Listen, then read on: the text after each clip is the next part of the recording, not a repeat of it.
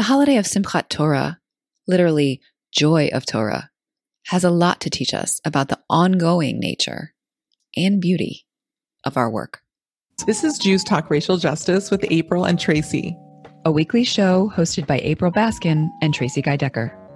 In a complex world, change takes courage. Wholehearted relationships can keep us accountable. I never attended Simchat Torah anything growing up. I mean, we were very much high holiday Jews when I was growing up. I've started so much fun. So much fun. So much fun. Candy. Well, we don't actually do candy at my home shul, but what we do is we unroll the scroll, multiple scrolls, because we own several. And then, no biggie. It's a really big shul. I mean, it's kind of a behemoth, which definitely is a double-edged sword. Anyway, so they unroll a number of scrolls, and then we all stand around the outside of the large sanctuary and like hold up the scrolls so that they circle the sanctuary, which I know is not unique to us. What's special is like how many of them we have. And just the symbolism of the manifold symbolism of that, of us holding the Torah, us as a congregation holding it up, while also acknowledging the circular nature of it and it encircling us in a sense, or encircling our space. Sister, you're getting into symbolism. That starts to turn on my intellectual stimulation. It just, I attended one. I had read about it and I was like, oh, that's nice. And then I attended one, and I mean, it's like just chills. Like we're not only are we supporting the Torah, but it is hugging us. I don't know. There's something really, really special about that. But in particular, what I wanted to bring up for our work together in the symbolism of Simchat Torah is the way in which we are celebrating a completion by immediately starting it again. Like we do not let a week go by between the ends of Deuteronomy and restarting at the front of Genesis. And that also is joyful. And there's something in that I just find really resonant and instructive and, I don't know, generative in thinking about the work that we do together, that we just realized is Simchat Tzedek. The translation of that being essentially the joy of justice. Which I also, I don't know. It's just, it's hitting me this year in different ways. But as you were talking, I was also thinking about, and I don't know exactly where this is going, but I love symbolism and meaning and metaphor and we finish, we complete, and it's like this huge completed scroll. Not only so I love this idea of embracing and hugging and all of that means, encircling as you were describing it, but also what does it mean to reach, which is building on literally what you just said, but like to reach a moment of completion and then to completely unroll all of it wide open,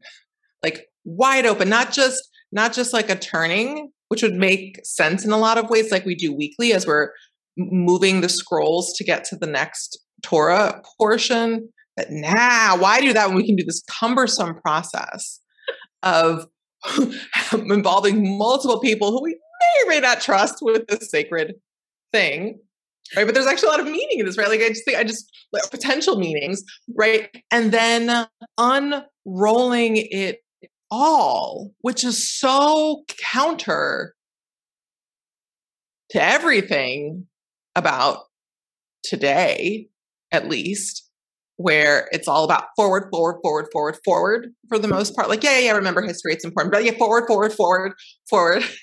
And then some more forward. Don't look in the past. No need for regrets. Let's just like this forward push in terms of thinking about like the theme that we talked about around life curriculum, or as well as like in our racial justice work. What's the parallel of opening it all up in front of multiple people.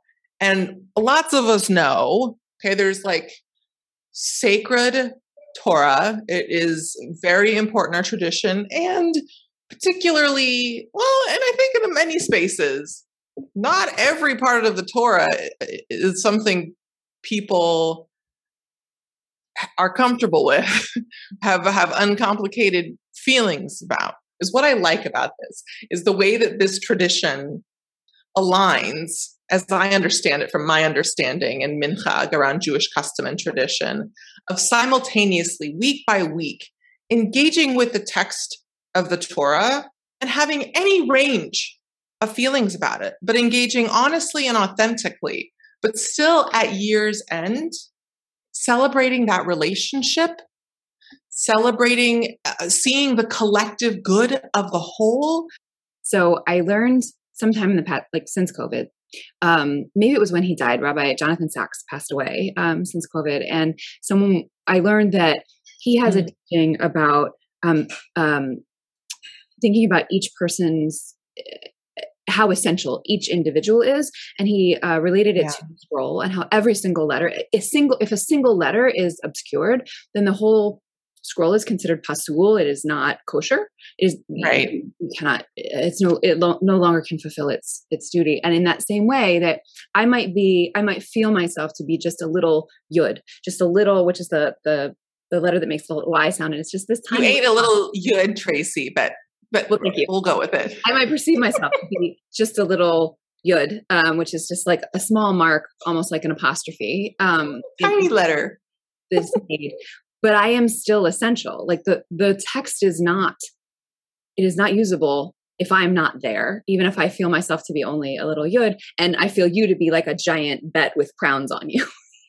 Like we are both as essential, because if either one is missing, then the text, the whole scroll is considered pasul. And when I think about that, as you talked about, like we stretched it all out, right? We're looking at all of it. All of those letters, all of those essential letters. All of them. From the year. And each one is essential. And as you say, there are some texts that require a lot more work to find the meaning in than others. But they're all essential, just as every letter is essential, just as all of us are essential, whether we perceive ourselves to be a yud or the bet from the very beginning with all of the crowns on us. And the other thing that, just to like pull that around again, that metaphor, I just also read, I think I mentioned already, I read Alan Lew's This Is Real and You Were Completely Unprepared. And he pointed out that when we do that, move from the end of Deuteronomy to the beginning of Genesis, the last letter of Deuteronomy is a lamed, the L sound, and the first letter of Genesis is bet, and together that is lev, which means heart.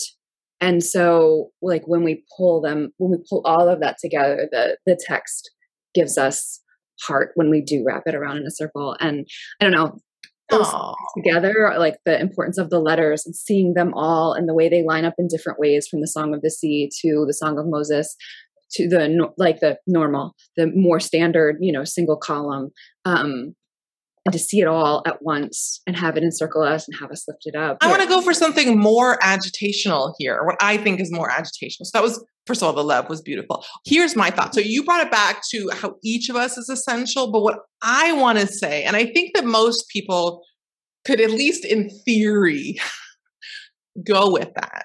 What I'm starting to build towards in the context of our work with Jewish folks, often they're not exclusively white Jewish folks, but what's more agitational and that I want to chew on right now is this idea, what if each lesson is essential?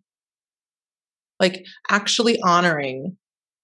There's a way in which, and both of these I think are actually interrelated, are the ways that people in general struggle with their worthiness for a variety of reasons, often related to oppression, not exclusively, but oppression, the way it shows up in families, trauma, different things. But to me, that struggle with worthiness also certainly shows up in one's actions. And or a conflation of the relationship between those things and wanting to release what's been learned. Essentially what I'm saying, and I think I said it sufficiently, but just to be clear, is at one point you were saying, the essential, that each of us is essential in terms of all the letters. And actually, in the context of a striving for justice and a striving to embody and manifest within ourselves and our actions our highest ideals, what does it mean if we began to not say that we like or love all of the actions that we've taken, but we take full radical accountability, responsibility, and witnessing of those things and embrace it and say it is all holy for the sake of heaven, for the sake of justice, for advancing justice. And I'm going to take time to unravel these things. And even though I might be trembling or struggling at times, what does it mean to consider that on this learning journey of us continually navigating, struggling, succeeding, fumbling through our life curriculum, as we talked about it last week, based upon a Jewish educator's insights? I just love this idea of what if we began to see all of these experiences as essential learnings or lessons and embrace it and be open about it, or just what that idea means and what that would imply. Certainly it kind of can get there's just the basic element of it that can be challenging for some. For me as a woman of color, there's a part of that I'm like, ooh, does that mean I am saying it's okay when certain people are hurt? And it's not that. It's like a higher altitude. I'm not excusing it in the moment, but also at the end of the day, we all, to a certain extent, have the curriculum that we have, and there are lessons that we need to learn. And I think what I'm trying to get at is I think that there's an elevated spiritual way of operating in deciding to have a profoundly deep commitment to advancing justice and to having enough self-love and respect to say, I might fumble, I might be an idiot, internally, not publicly or with other people, but to internally say, this is my sacred journey and I am doing the best that I can on most days. And even on the days when I falter, I was still usually doing my best. And I'm going to elevate all of that, even as I'm learning and even as I'm saying, I don't want to repeat that thing this next cycle around. But I just like these themes. I think it's interesting. That really resonates. The idea that not that it's okay, but that even the mistakes helped make us who we are. Right. But it's more about this idea of having this practice of Simchat Torah, of lifting it all up, of what does it mean to fully own our I think that as I lean into this idea and this thinking and the thoughts that go along with it from a healthy perspective, not from arrogance, but from humility and honesty and profound commitment, to me, it facilitates an openness in individual behavior and interpersonal and communal culture around having more courage to talk about things when we're owning them, and that actually some of these things won't repeat if they show up in the light of day, if they're not relegated. It's not as if it's if in people's actions, it's we don't have an opportunity to unroll our own behavior lessons Torah scroll in the same way. But often when we do, there's blacked out patches, there's shame moments, there's things, right? And those things that remain in the realm of shame or silence. And we don't do that with the Torah. We're not like, oh, we're going to cover up this part and this part and this. There is so much, right? So, and when you look at it at that 30,000 foot level, you're able to have perspective and hold and honor it all as a whole. It's reminding me of you and I were in a space together where, our colleague Yoshi Silverstein talked about Kaddish and Kaddish, the Kaddish, the mourner's Kaddish, having originally come from the Kaddish Rabbanan, which is the Kaddish that traditionally was said when like a really amazing interpretation of Torah was given, a Devar Torah was given. And then it became I actually looked it up because I was really fascinated by this. It's a long story with Rabbi Akiva that I'm not going to go into, but look it up if you're interested. It's really interesting. It became what we said after someone died and then on their yahrzeit. And it's really significant too. We remember those who've gone before us on the anniversary. The yahrzeit is the anniversary of their death, not their birth. Because at their birth, they have not yet brought their Torah into the world. Because the Kaddish ultimately is celebrating Torah.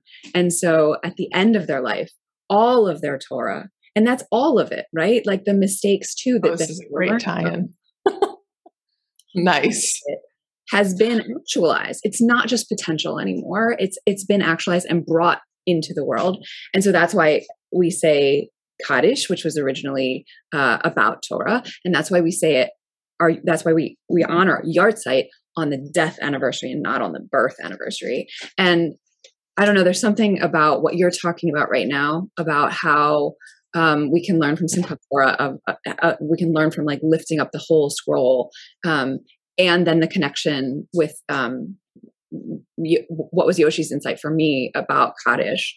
It just feels really all related. Basically perfect.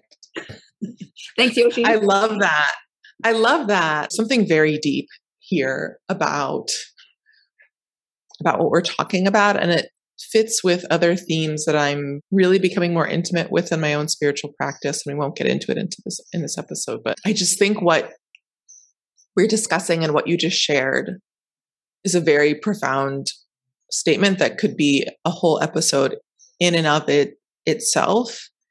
And I just think a lot of times people really struggle with their life curriculum and feel very alone, even though for the most part, or nearly always, we're all interconnected. Nothing is new under the sun. And this kind of ties into some things I'm thinking about and really spending a lot of time with in the Shemitah year around what that means, right? Because what came to mind to me, Tracy, is that statement, what Yoshi said, what you're saying. And I think it actually is true on some level. And what does that mean? To say that even if someone was a shlemoodle there much of their life and brought much misery, that statement still applies to that person. And I actually do believe that. And part of what I'm spending a lot of time with is the interplay, the fruitful interplay between our day-to-day lives and all the specificity of that and all the joy and the challenge and the occasional or not so occasional shame folks feel. And then there's our life curriculum, which to me is kind of the through line. And then there's, in my perspective, that I'm sure it's tied to a number of different faith traditions, and I'm sure our own, but I'm just going to speak from my own voice at the moment, like broader life lessons and themes and dynamics that play out at a higher altitude that are less personal or specific, or like as I'm going through certain circumstances. Like I had a very painful thing happened to me this summer in a relationship. And ultimately, after taking a few weeks to process the hurt and anger, one of the things that ultimately brought me peace was a very real higher altitude perspective of, I think this also served a different purpose in a different way beyond this specific interaction. And that doesn't change my desire for accountability with this person, and I can still hold that someone may have let me down in this moment. But I also can notice in a broader sense that whether or not they weren't thinking that, but that the exchange we had helped to bring to light a number of broader themes for this moment in my life right now, in terms of what direction I'm going in terms of thinking about my strategic efforts and work. And I'm not someone who says that the hurt then justifies those lessons that came, but I can also acknowledge and not throw away some key insights and ultimately gifts or support that, or purposefulness, whatever the case may be in a specific moment, that is also arising from that. And to me, this anecdote or lesson or insight that you shared about the Kaddish aligns with that to me in some way of some sort of peacefulness in terms of the totality in saying this person or this thing served the purpose that it meant to serve. And there is something holy about this, even if I don't like that person or whatever the incident was brought me much pain. There's a lot there. And I think this year, as we are savoring an observance of Simchat Torah or recalling ones from years past or into the future, I'm excited to continue to chew on these ideas. I think there's more insight or some pithy piece, but it's new and fresh, and working with these other current learnings I have, it's on the edge of my learning and becoming. And so it's not solidified, but I just think it's really rich and complex and beautiful. Thank you so much for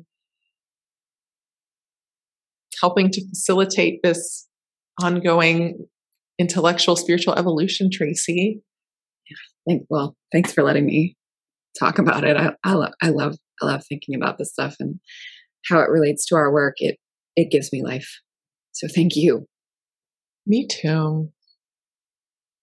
All right. Well, I love you. And l'chaim, wishing everyone a sweet new go around of Torah study, of work with our life curriculum, and our collective work together around the different ways that we work communally and institutionally and organizationally in groups to advance this work, and notice that it's cyclical. It's a spiral.